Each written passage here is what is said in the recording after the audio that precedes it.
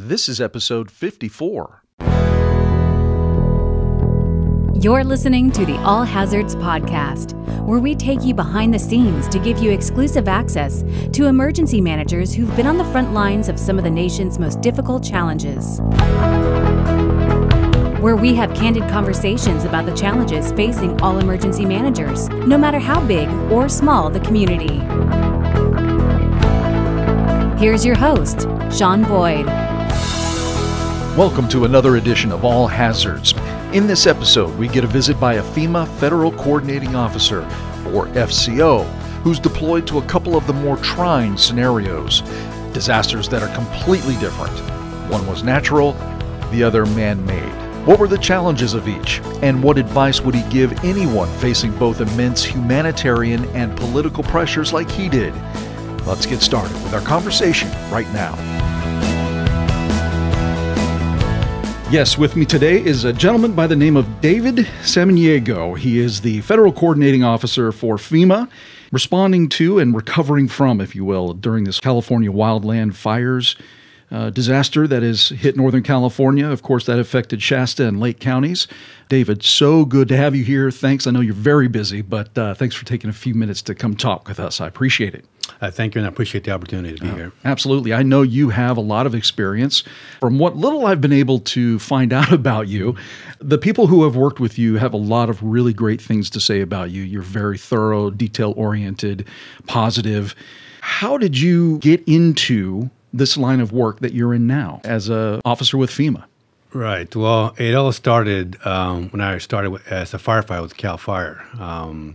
I was a summer firefighter, and I was going to college, and I was studying to be an accountant. An accountant? An accountant. Well, that's not as exciting as... No, it is not. No. But I love being a firefighter during the summer. It helped pay for college. And then after college, I was an accountant, and I realized I did not like to be an accountant. Big difference. Yeah, yes, it was. But I missed being outdoors, and I missed, fighting fire.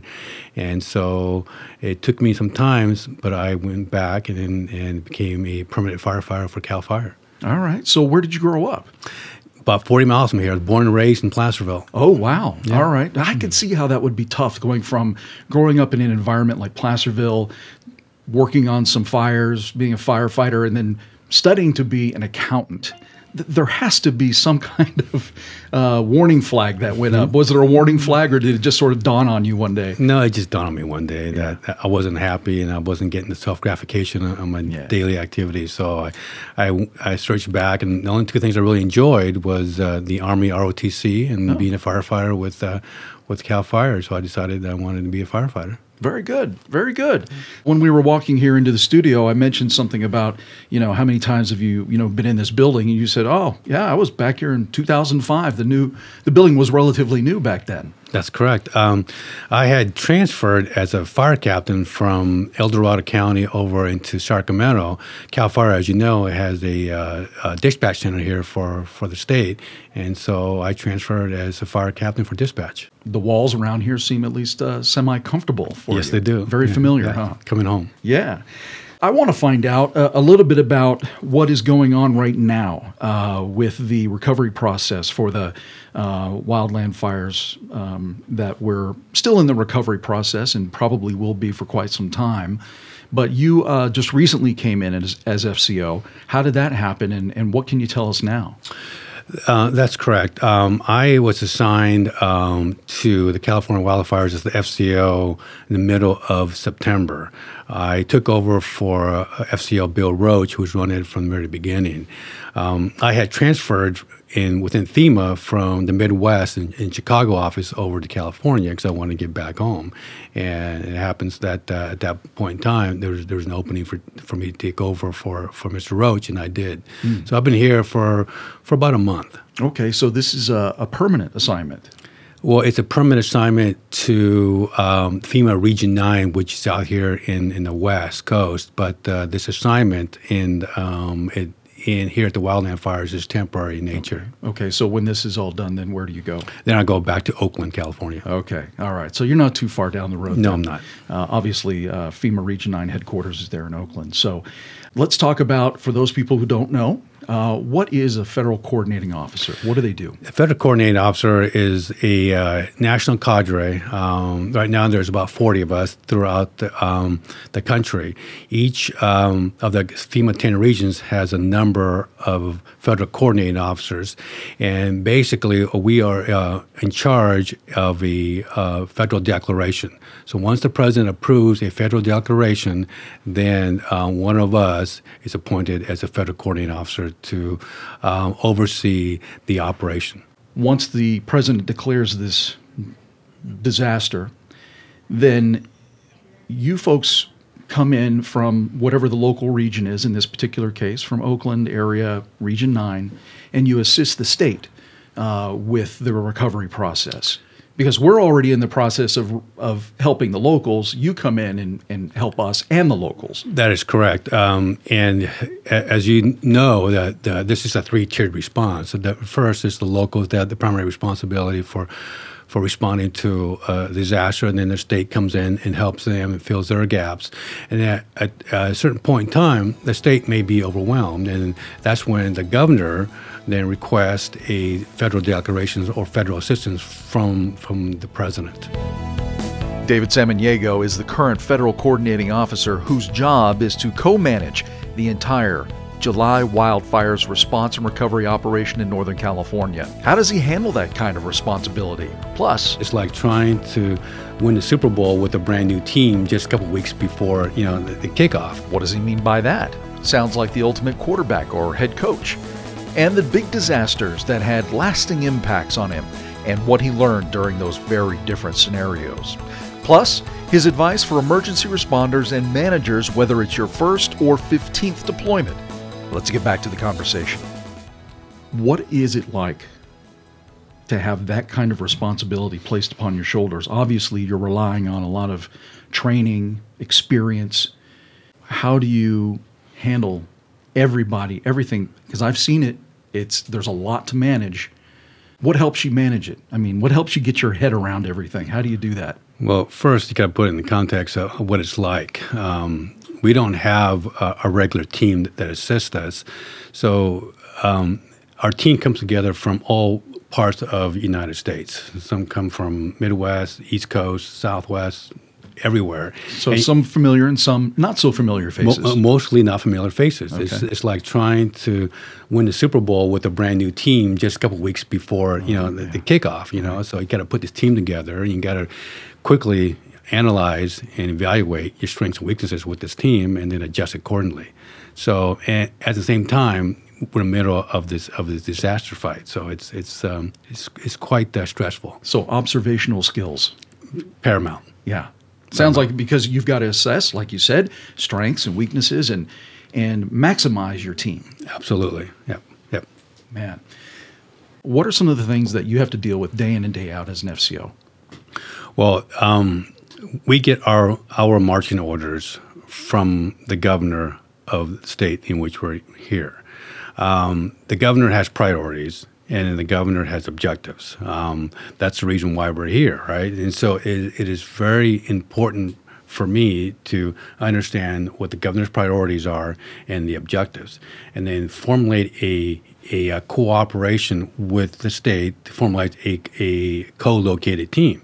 Because I always say this is not a FEMA team, this is not a state team, this is a shared responsibility, and trying to adjust those two teams moving forward. One side couldn't do it without the other. No. State versus... No, couldn't do it. No, we have to understand that we are here, FEMA, on the invitation and the request of the governor. Mm-hmm.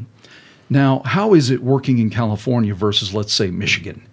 Are there different dynamics? Obviously, the weather is a little different. But what are some of the other things that are distinctly different from working in California versus, let's say, Michigan or any other state? It doesn't have to be Michigan. Well, that's an unfair question because, I spent most of my career with the state of California, so I know California pretty well. Okay. I know its strengths and weaknesses in emergency management. And a lot of the other states that I go to, I don't know. right? I've never worked there. I never lived there. So I got to learn their capabilities in a moment's notice. And that at times could be difficult to assess. But with California, I have a pretty good understanding of their capability. Okay.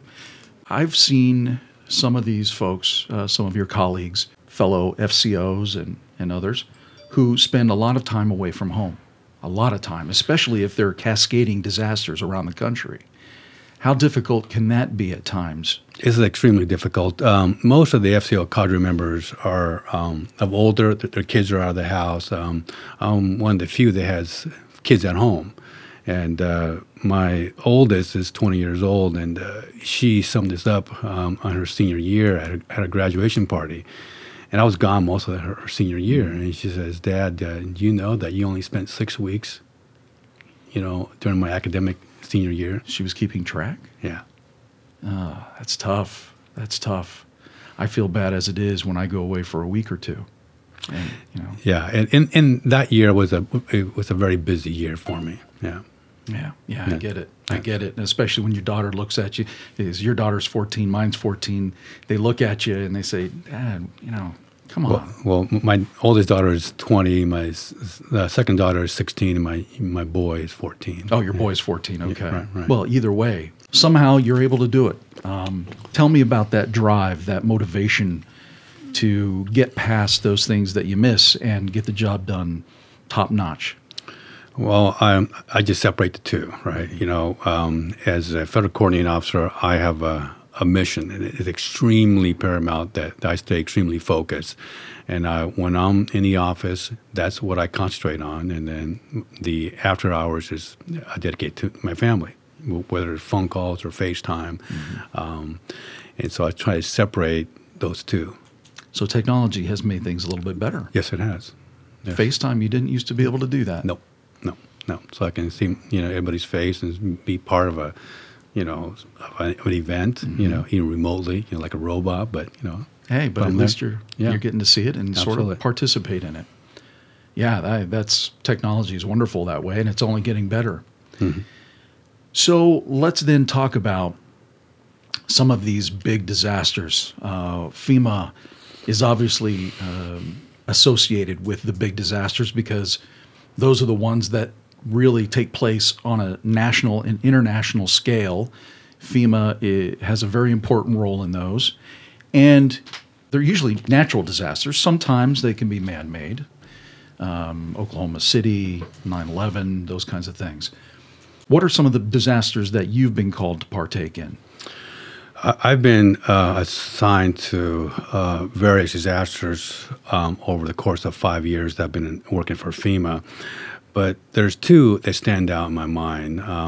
One, the Flint water crisis. I was the FCO for that. That was not a natural disaster. And next one, I was assigned to Puerto Rico during Hurricane Maria. Two very different disasters. Absolutely. Let's talk about the first one, the Flint water crisis. For those who may not have been paying close attention to the news, just sort of briefly explain what the problem was and how FEMA got involved. So Flint water crisis started because Flint, at that point in time, got his water from the Detroit water system. And they signed a 30-year lease, I believe, and it was going to expire. And so they were in the process of also building their own water system. And they could not extend their lease for a couple of years until they finished their water system. So they decided to use the water from the Flint River. And the water was not properly treated. Therefore, what it did is the water, the chemicals in the water stripped the liner that was located in the piping system, and that caused to expose the water to harmful elements. And so... talking about lead. Correct. Right. In part lead. Yeah. And so lead was piped through the Flint water system. And so it became a man-made disaster, so to speak. And the governor of Michigan asked for an emergency declaration. to assist bringing potable water into the Flint city until they can find a more permanent solution. Okay, so they couldn't handle such a massive task on their own. I'm not sure if they could or not, but they chose to ask for a federal assistance. Okay. So eventually then, because FEMA got involved, a presidential disaster declaration was made, or not? Not of a declaration, an emergency declaration, which is limited in scope than a full-on declaration. Basically, was we can only bring in potable water, bottled water, water filters, and cartridges to the city of Flint. So it was very narrow in scope. That disaster was not FEMA-led. It was led by Department of Health and Human Services. There was a principal federal official assigned to that because it was a health crisis. Mm-hmm. And FEMA was in charge of the commodities mission of bringing in bottled water into city of Flint, and that was my role. Okay, so this is one of the two that stood out in your mind as disasters that have really had an impact on you.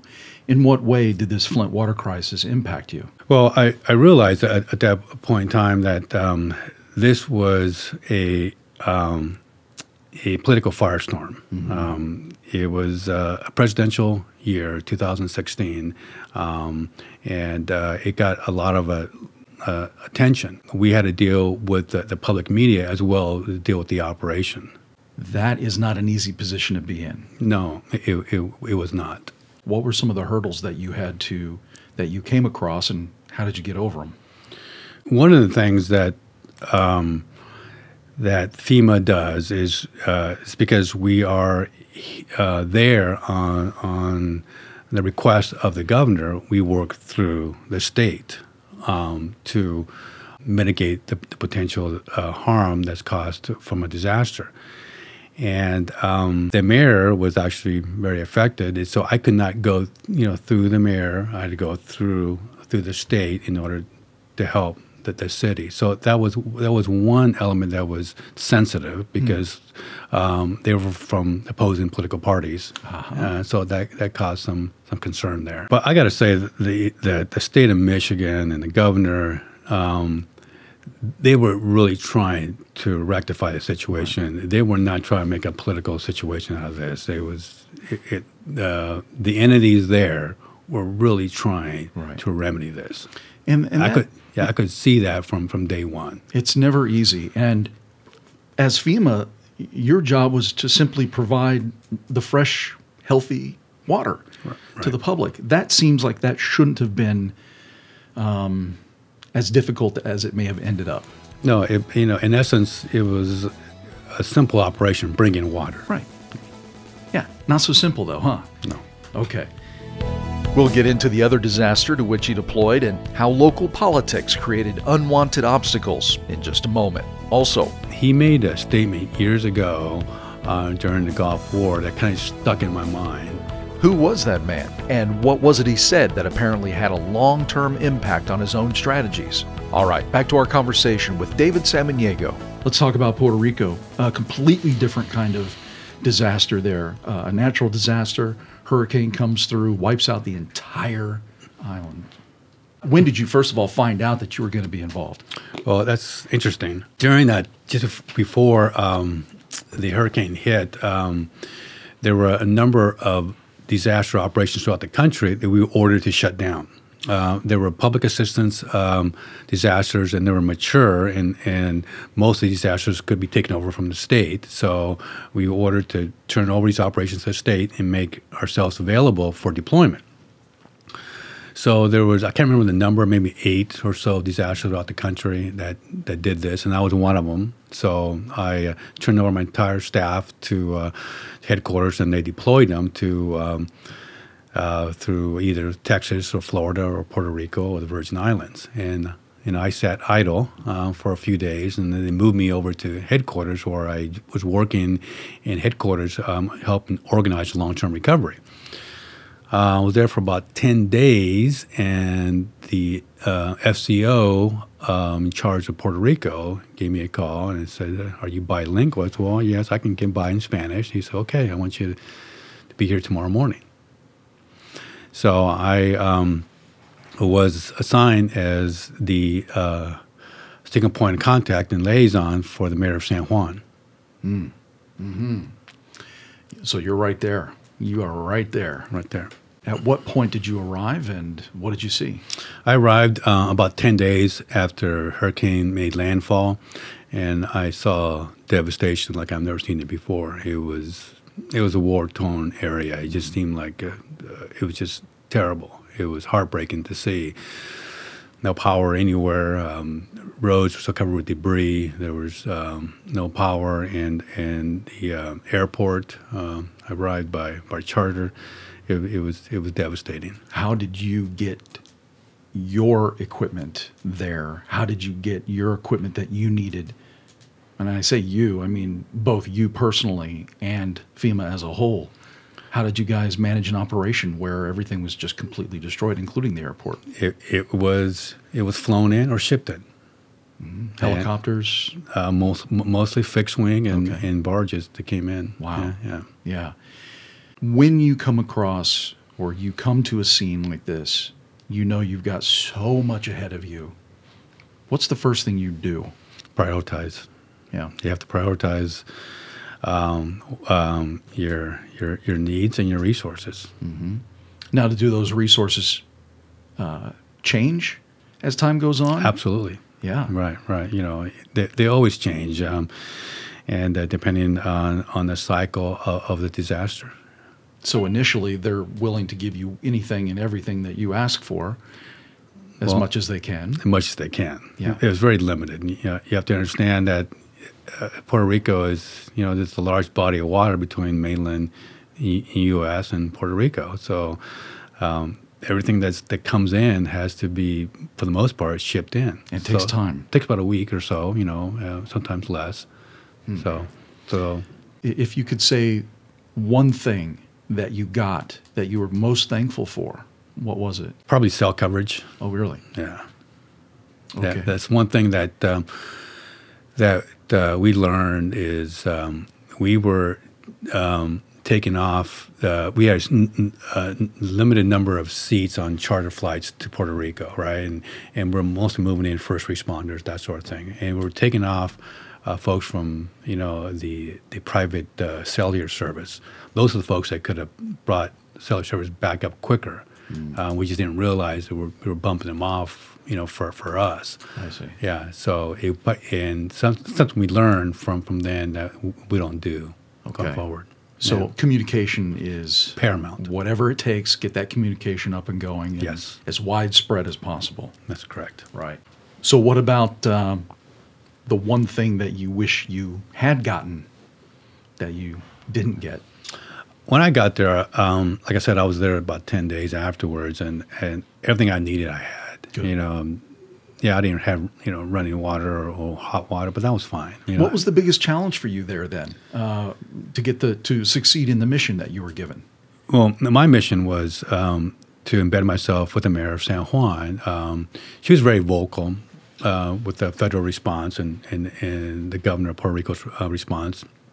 And so my job was to be the liaison between her office and FEMA, and to understand her shortcomings and then to explain the FEMA process, how we did things. Was that a challenge for you then? Yes, it was. Yes. She obviously wants the most and the best for her country or for her city, right? Absolutely, and she does, and she wasn't shy about that.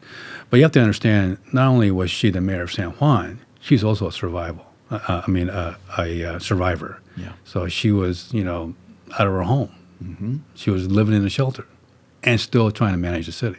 Not an easy thing to do, to say the least. No. And here you are, trying to explain to her how FEMA does things. And I would get the impression that no matter what you told her, it wasn't going to be enough.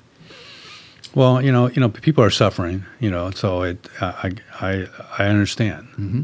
I think we all do. Yeah. For you, how long were you there? I was there from early October through late April. Oh, wow. You were there a long time then. Yeah. How were things when you left? Better. I would hope so. Yeah, better. Yeah, there was consistent power through most of the city. The roads were cleaned up. The kids were going back to school. There was food and water in the grocery stores, so it was better. Yeah, healthier. Healthier, yes. Yeah. I'm trying to put myself into your position there and trying to imagine the conditions that you had to deal with every day. I would assume that as time went on, that the conditions got a little bit better, a little bit better, a little bit better. That's correct. The longer you're staying there, the more fatigued you get, but at the same time, things are getting a little bit better, so that helped. Right, yeah.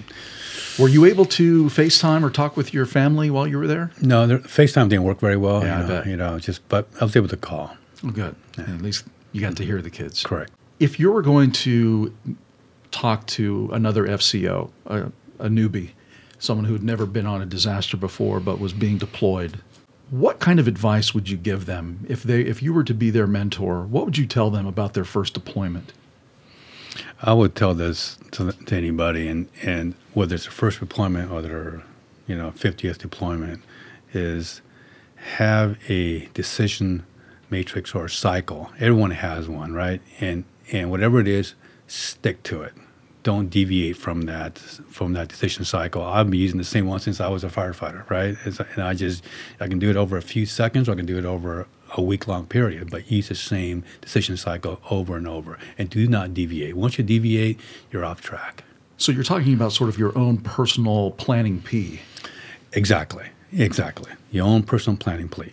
So tell me about what goes through your mind. You need to make a quick decision. What is your planning P? Well, it all starts back when I learned this back when I was, a young engineer. First, you gather information, you assess the information, you form options on the information that you gathered. You pick your best option, you staff that option, and then you execute it, you monitor, and you reassess and do the thing all over again. Mm-hmm. You can be done within a few moments, during a CPR situation or a structure fire or wildland fire, or it could be over a long operational period. That would take a week or so. And that sounds like it takes practice. It does. What happens is when people get disorganized is when they go off their own cycle. And everyone in emergency management has one, whether they know it or not. Mm-hmm. Yeah. A lot of it comes down to instinct. Absolutely. And experience. Obviously, the more you do it, the more you're putting it to the test in a real world situation. Muscle memory, correct. Well, I think that's great advice. Yeah, I think a lot of us act on autopilot, and we think we may be going through the right processes at the time, and maybe we are, but maybe we aren't. But I don't know that anyone has ever verbalized, having your own sort of personal planning P. But it does make sense. It makes sense, and maybe we're doing it automatically anyway, but it sounds like you're talking about really sort of consciously going through the steps, even if it's in a nanosecond. Right, and usually you don't need to think about it. Right. But times when, like I was in the mayor of San Juan or Flint, I started to get off track here. So I go back to and consciously force myself to do those 6 steps that I normally do. If you were going to identify someone who has helped you in the past, a mentor, someone who taught you something that you still maybe rely on to this day, do you have someone? I do have several, but there's one that Colin Powell, General Powell, he made a statement years ago during the Gulf War that kind of stuck in my mind. And he says, you're never going to have 100% information at the time when you need it. In best case scenario, you may have 60 or 70% of the information available to make a decision, and the rest, the 30, 40%, has to be filled in by experience, training, and good intuition. So that it made a lot of sense to me. Yes, indeed. It does make sense. And unfortunately, he's right. You're never going to have all the information you need when you need it. Right. And if you're waiting for that information, then you're not going to make a decision. That stuck in your mind. Is there something that you would like to pass on to folks who are just getting into emergency response, emergency services? What would you tell someone who was looking to get into this line of work? I'd say it's a wonderful line of work. I wasn't planning on working for FEMA after I retired from CAL FIRE. I just happened to walk into it. My wife was trying to get on with FEMA, and she says, "Look, honey, look at this flyer. It meets your training, your experience, your education right down to a T." And it was for a federal coordinating officer over in Chicago. So I applied, and 6 months later, here I am. But she was right. It did fit my experience and training and education. One thing that I would tell folks is it's a wonderful career helping people, and that's the kind of person that I am by being a firefighter, and then also an ex-Peace Corps volunteer, and now with FEMA. That's what I do.